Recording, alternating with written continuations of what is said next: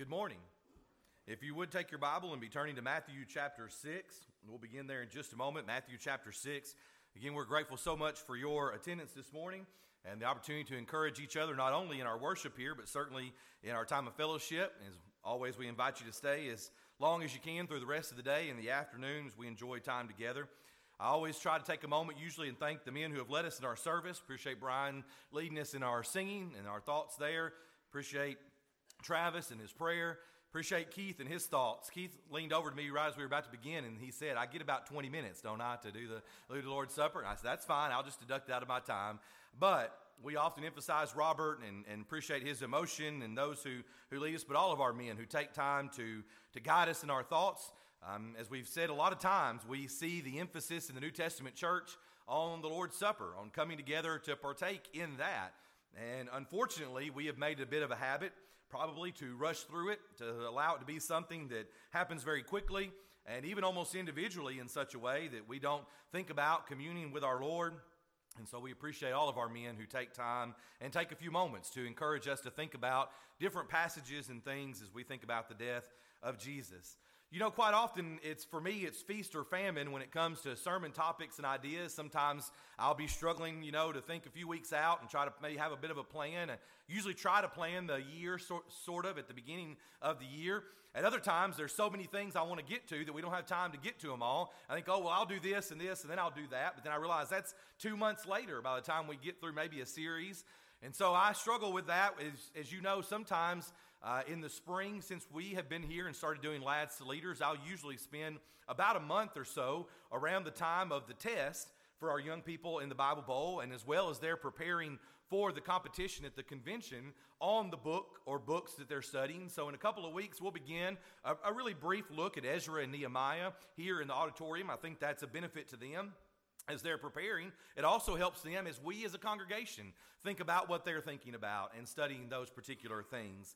I've got several topics that I'd like for us to get to, and that's not counting that we started the Sunday School Catch-Up series, and we still need to get to some of those. So I've kind of been in that phase of having too much to get to, and I feel like it's going to take a while. But I had been requested that we think about prayer.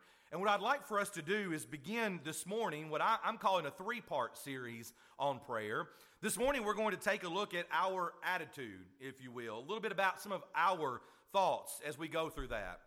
Then we're going to think about actions. Next Sunday morning, God be willing, we're going to think about our actions in prayer.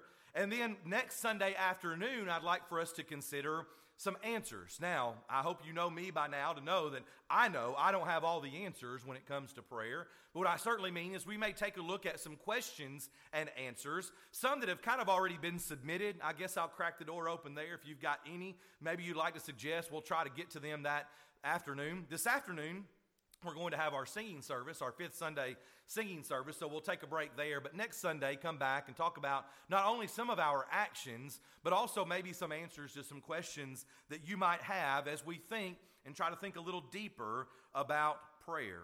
As we often mention when it comes to Scripture, and what God would have us to do, it benefits us to think about what not to do. Because sometimes we see what some people have done, and we should avoid that. Even as we've emphasized in our Sunday School Catch-Up series that the Old Testament is there for our learning. And so much of what it's there for in our learning is what not to do. And how the children of Israel often failed and turned their backs on God and other people, even the faithful people, right? Like Abraham and Moses, who are heroes of faith, did things that they shouldn't have done. What not to do. When we look at Scripture, and in particular the New Testament, we see several of those in what Jesus says, beginning first of all in Matthew chapter 6 and verse 5. But as you open there, if you already have down through verse 15, you'll see what most people often call the Lord's Prayer. Can I suggest to you that maybe a better way is the model prayer? What it is, as we see even in Luke, that the apostles will see Jesus praying and say, Lord, teach us how to pray. Teach us, show us what to do. And so in a similar instance here, although this is one straight sermon, as we call it, Sermon on the Mount, Jesus gives them a model to prayer, though. And he tells them some things. Now, what people usually talk about is they begin in verse number 9, right? In this manner, therefore, pray. But when Jesus is giving an example of how to pray, he actually backs up to verse number 5 and begins to give some instructions on prayer. We're going to notice three things. The first one is the hypocrites. He says, don't be like the hypocrites, because they pray that they may be seen by men. To be seen by people, that's what they're after. The hypocrites were praying on the street corners. They were praying in the synagogues so that they could be seen by other people. How do you know that? First of all, Jesus tells us here. In our Sunday class, in the young adult / college kind of class that we've been having, we were looking at James. We've been looking at James, and in James we were talking about judging this morning, even as Jesus is going to do in Matthew chapter 7 and verse 1. But the Bible doesn't say that we are not allowed to judge at all, but that we can make a righteous judgment. We can judge based upon somebody's actions. Jesus says, you'll know these people because they're praying, and you only see them praying probably on the street corner or in the synagogue. That's the only place they're doing it, because they're doing it to be seen by men. These people, their purpose in prayer was to receive the recognition of men. In fact, Jesus is going to go so far in verse number 6 as to say, but you, when you pray, go into a private room. Now, this brings up a question this is kind of one of those questions, and I do intend to get to it in more detail, maybe next Sunday afternoon, God be willing, again. But the question then is it wrong to pray in public? Is Travis wrong for what he did just a few moments ago in standing here and leading us in prayer in a public way? And most of you know the answer, and you say, well, no, we scoff. We say, that's obviously not the case. Well, why is that? Jesus here is condemning them because they're praying in public, but of course he is a judger of hearts, and we often can be a judger of hearts when we simply can tell by someone's spirit, their attitude, and also by their actions a little bit, that they're doing it only to be seen by men. Jesus continues by saying that people who pray for this reason have their reward.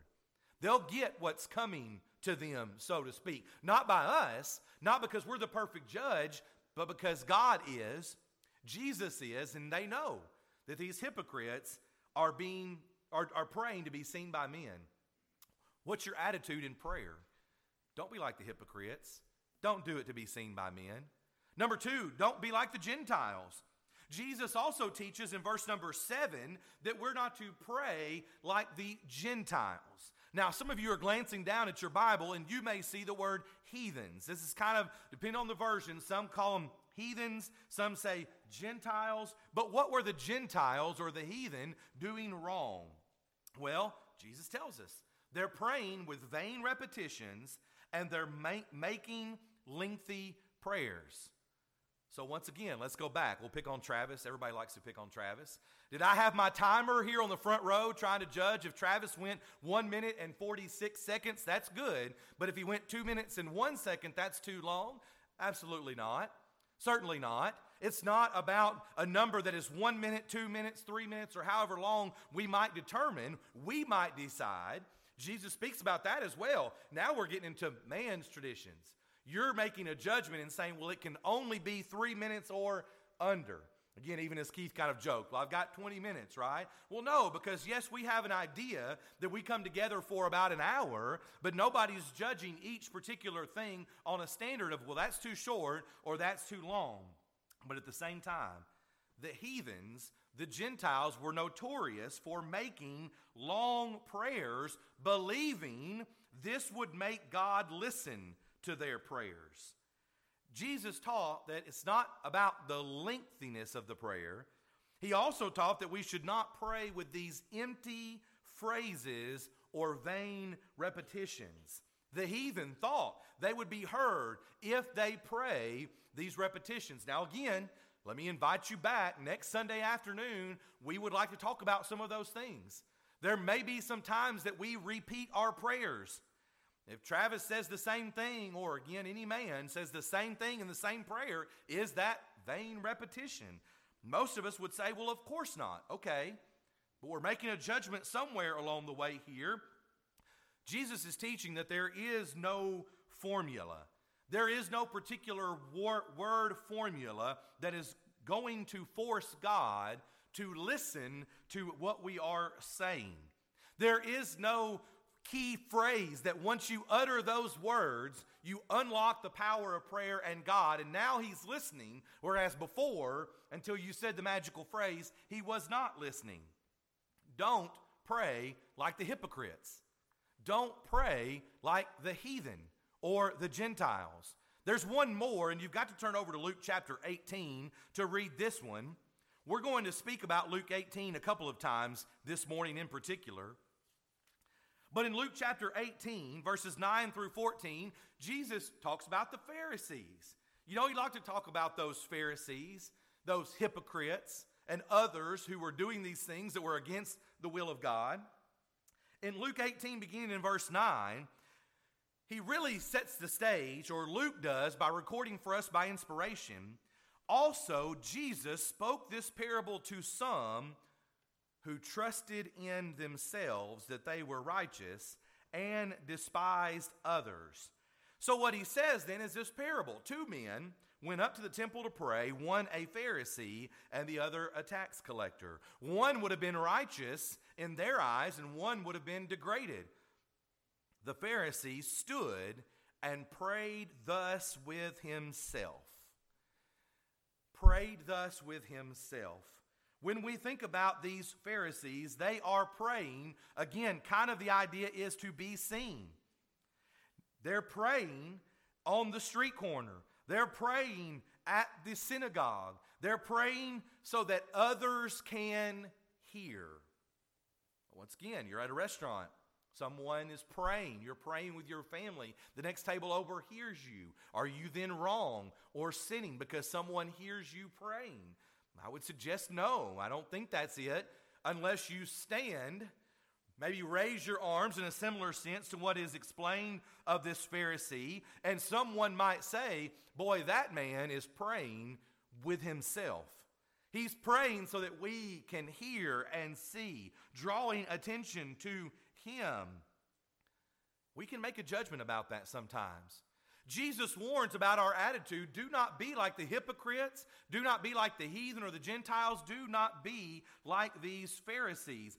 This is not how you should pray when it comes to your attitude. Now, as I said, one thing we're going to emphasize next Sunday afternoon with some of the questions is the idea of public prayer versus private prayer. Both our public prayer may be in a public setting like a restaurant, but even the public setting such as in front of people like here, our men who lead public prayer in our services, or even you ladies at times in Bible class or ladies' days or things. What should be some of our thoughts and actions along those lines? Do not do these things. So then, of course, we often beg and say, well, then what can I do? What should I be doing? I'm going to suggest 4 things to you this morning. You possibly heard something like this before. They're going to spell out the word Acts, A-C-T-S, like the book, Acts of the Apostles. The first one is adoration. 4 things very quickly that we can be doing, 4 attitudes that we should have. Some people might even say that this is the best order. I know that some of our men, Brian and Charles and others, have taught young men kind of classes before, taught our young men how to lead in worship. And this is the kind of thing that we sometimes emphasize with them. When you stand before the congregation, here is a good formula.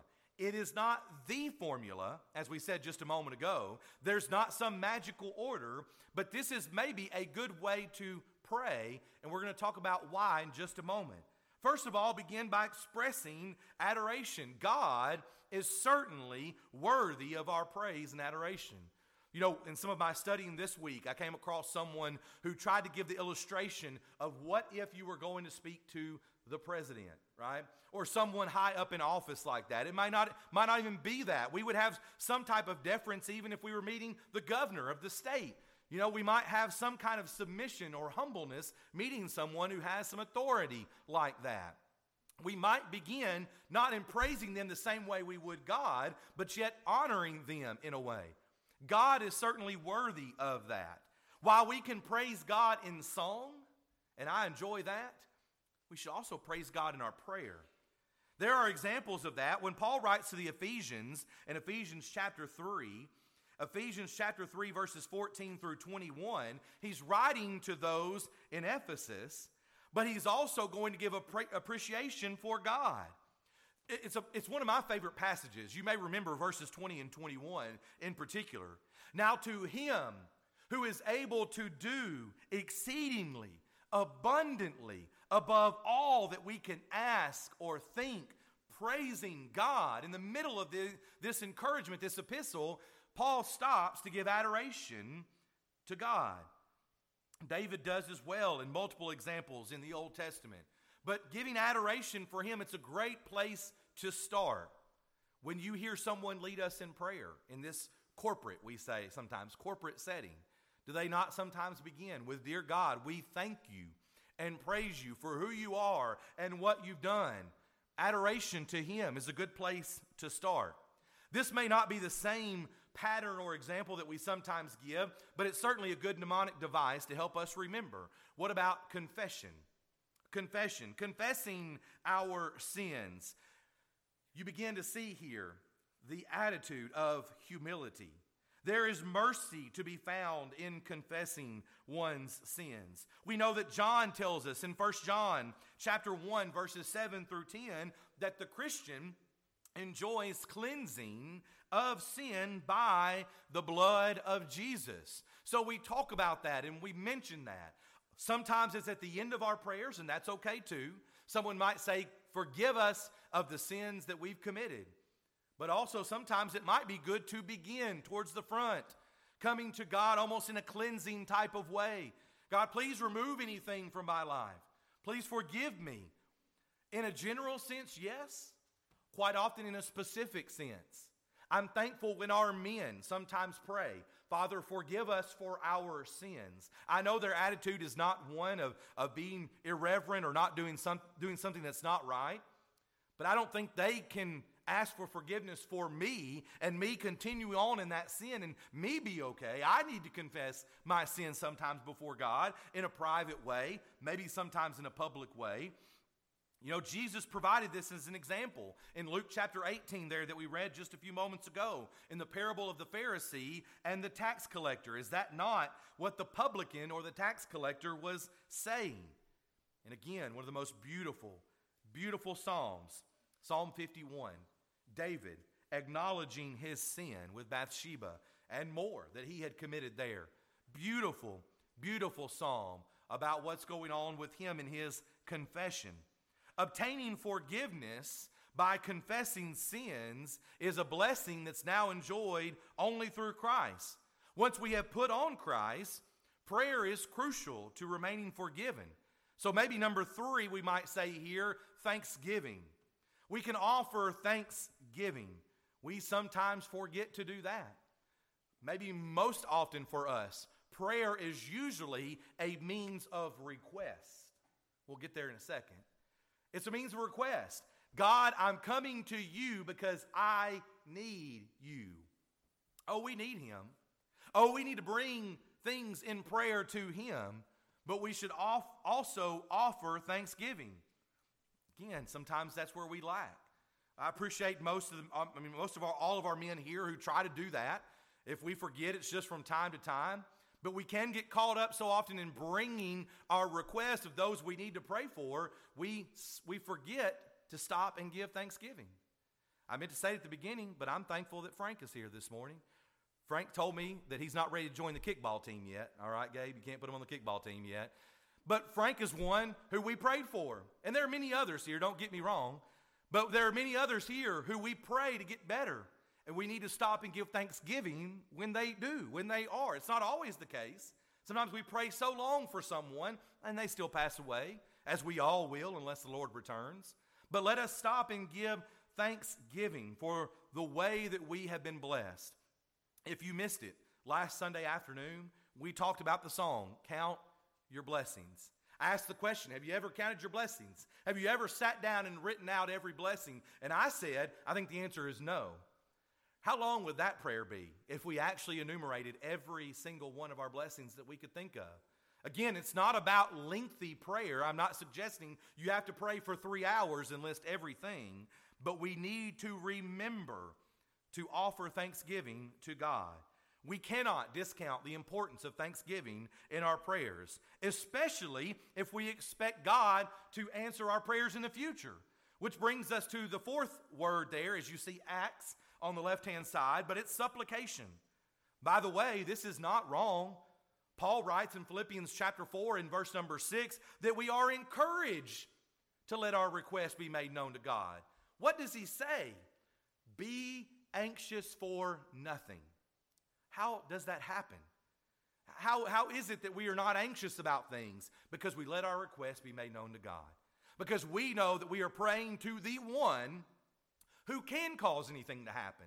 Maybe it does, maybe it doesn't, but he certainly can. We go to him in supplication. We are commanded. Again, Paul, 1 Timothy chapter 2.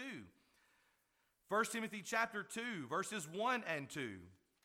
1 Timothy 2, 1 and 2. Therefore, I exhort, first of all, that supplications, prayers, intercessions, and giving of thanks be made for all men. Do it. It's something that should be done. Ask of God. Make supplication, but certainly don't forget these other things as well. What is our attitude? I look at all of these things, and even in particular in the order, and I see an attitude of humility. I see an attitude of bowing. Somebody might say, one of the questions we could consider is, do you have to close your eyes? Do you have to bow your head? All right? Is somebody wrong if their eyes are open? And we can pick out all these hypotheticals sometimes that we want to quibble about. I would suggest, as I think Jesus does, it's about somebody's heart.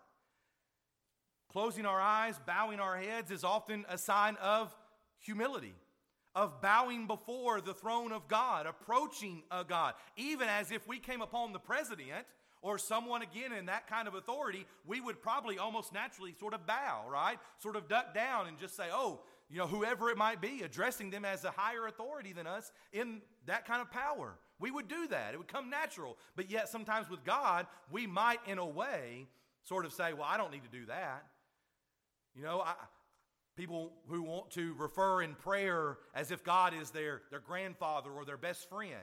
You know, hey, buddy kind of thing. I don't know if you've ever heard anybody say that. I don't know that I have, but it's that attitude of I can just come to God like a pal and make these requests. We are approaching the throne of God in prayer. May we be humble. May we show humility in adoration, confession, thanksgiving, and in supplication. One of the great things about prayer is that we can see in Scripture examples. I was thinking about this just a moment ago. Brian mentioned how important it is. But do you know how often prayer is mentioned? We're going to do our best here in the last few moments we have to look at some examples. Not only what should we avoid and what should we do, but what do we see? And by see, I mean read and hear in Scripture from people. Number one, Jesus gives us an example of persistence, does he not? In Luke chapter 11, as he is speaking about the parable of the persistent friend, and by the way, this is the occasion, if you're turning over there, in Luke chapter 11, where Luke records for us the model prayer.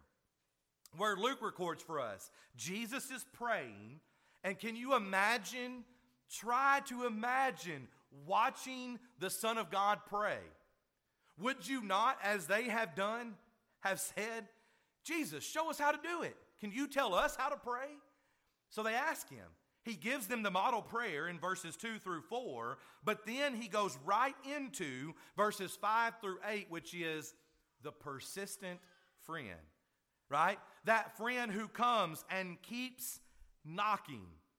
These are connected in this passage in Luke. As Jesus teaches them about prayer, he talks about persistence. That parable is easy to understand. What comes after that? I didn't put it on the screen, but if you turn there, verses 9 through 13, what's there? Keep asking, keep seeking, keep knocking.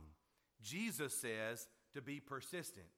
We have already touched on Luke 18, but when Jesus is talking about He's not so much talking about prayer when we get down to the parable of the Pharisee and the tax collector. It is about prayer. These two fellows are praying, but it's about their attitude, right? To be seen. But go back to Luke 18 and verse 1, and how does this context begin? Then he spoke a parable to them that men always ought to pray and not lose heart. And what does he tell? We call it the persistent widow. The widow who annoys, bothers, whatever words you want to use, the judge until the judge finally gives in to get this woman off his case. The persistent widow.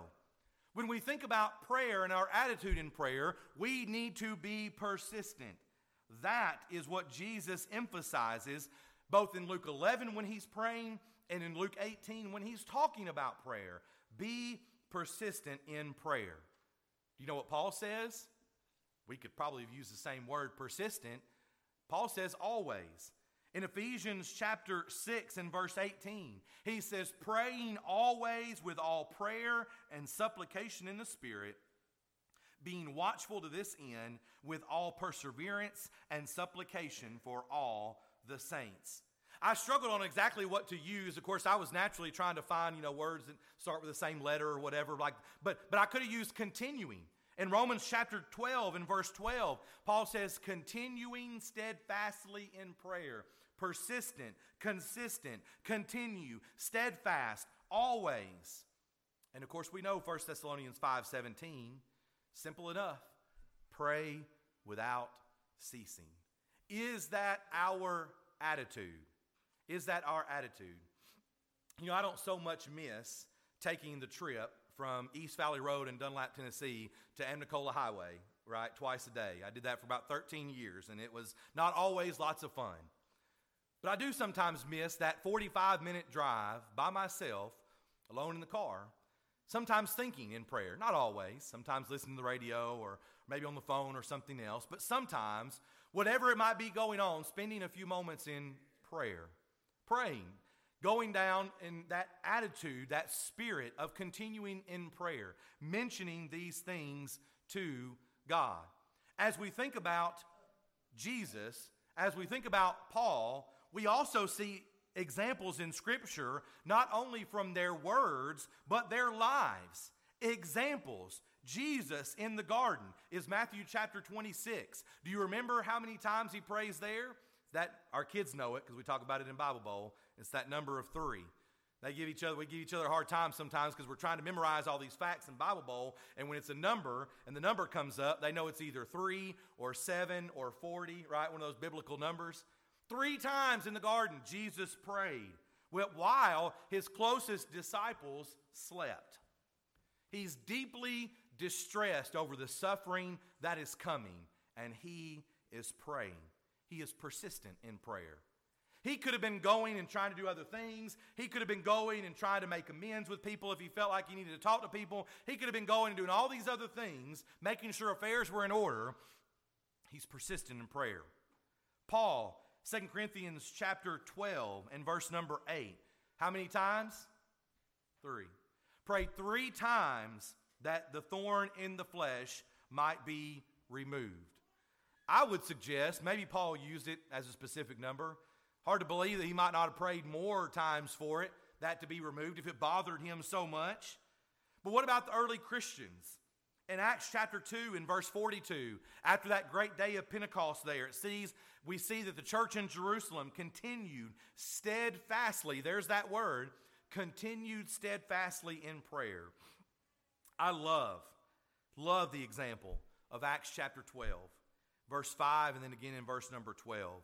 Do you remember what's happening in Acts chapter 12? Peter is in prison. When Peter was in prison, Acts 12 and verse 5, Peter was therefore kept in prison, but constant prayer was offered to God for him by the church. I feel like they were in each other's homes. I feel like they were assembling together wherever they could. I feel like they were praying individually, both at night and in the morning and throughout their day, with the same kind of attitude for their brother, Peter, who is in prison. How many times have we done that here? How many times will we continue to do that as long as we have opportunity to pray for one another, both in private prayer and in public prayer? In 1 Timothy chapter 5 and verse number 5, widows were assumed to be devoted to prayer. The question is, if the early church needed persistence in prayer, do we not need that as well?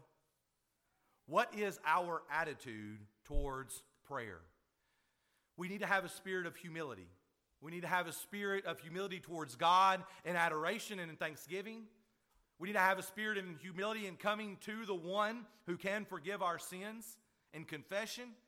And yes, we need to bring our requests to Him so that we can make it through this life, so that we can make it through these struggles. We ought to pray always, continually, steadfastly. I hope this morning that is your attitude. God be willing, we'll be back together next Sunday. We'll consider some actions and maybe some answers as we think deeper about prayer. This morning, as we get ready to conclude this lesson, though, we are about to sing this song of encouragement that we could encourage you if you're here this morning and you're not a child of God. You see, one of the questions that we've examined before, I did not look back at my old sermon notes or my list of sermons, but I don't remember if it's been a year or two ago now, but we asked the question before, does God hear the prayers of sinners? God hears the prayers for sure of those who come to Him and are a part of His body, who have been added by Him to His church, to the church of Jesus Christ. So we sing at the end of our service this morning to encourage you, if you've never put Christ on in baptism, to do that even today. The greatest decision that one can make here upon this earth.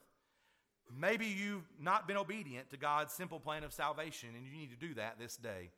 And as always, we strive to remind you that we will study with you as soon as possible, if we can, to help you understand just how important it is. Maybe you have done that in times past, but you've wandered away. The Bible does not speak of having to be baptized over and over again. The Bible does not speak that the first time you mess up after you're baptized, you're dead, it's over, no hope for you, or you're lost and there's nothing you can do about it. We sometimes call it God's second law of pardon. That as a child of God, you can confess your sin to Him, repent of that sin, and pray for forgiveness. And He is willing to do just that, that you can again walk in the light as He is in the light, as John talks about there in 1 John chapter 1.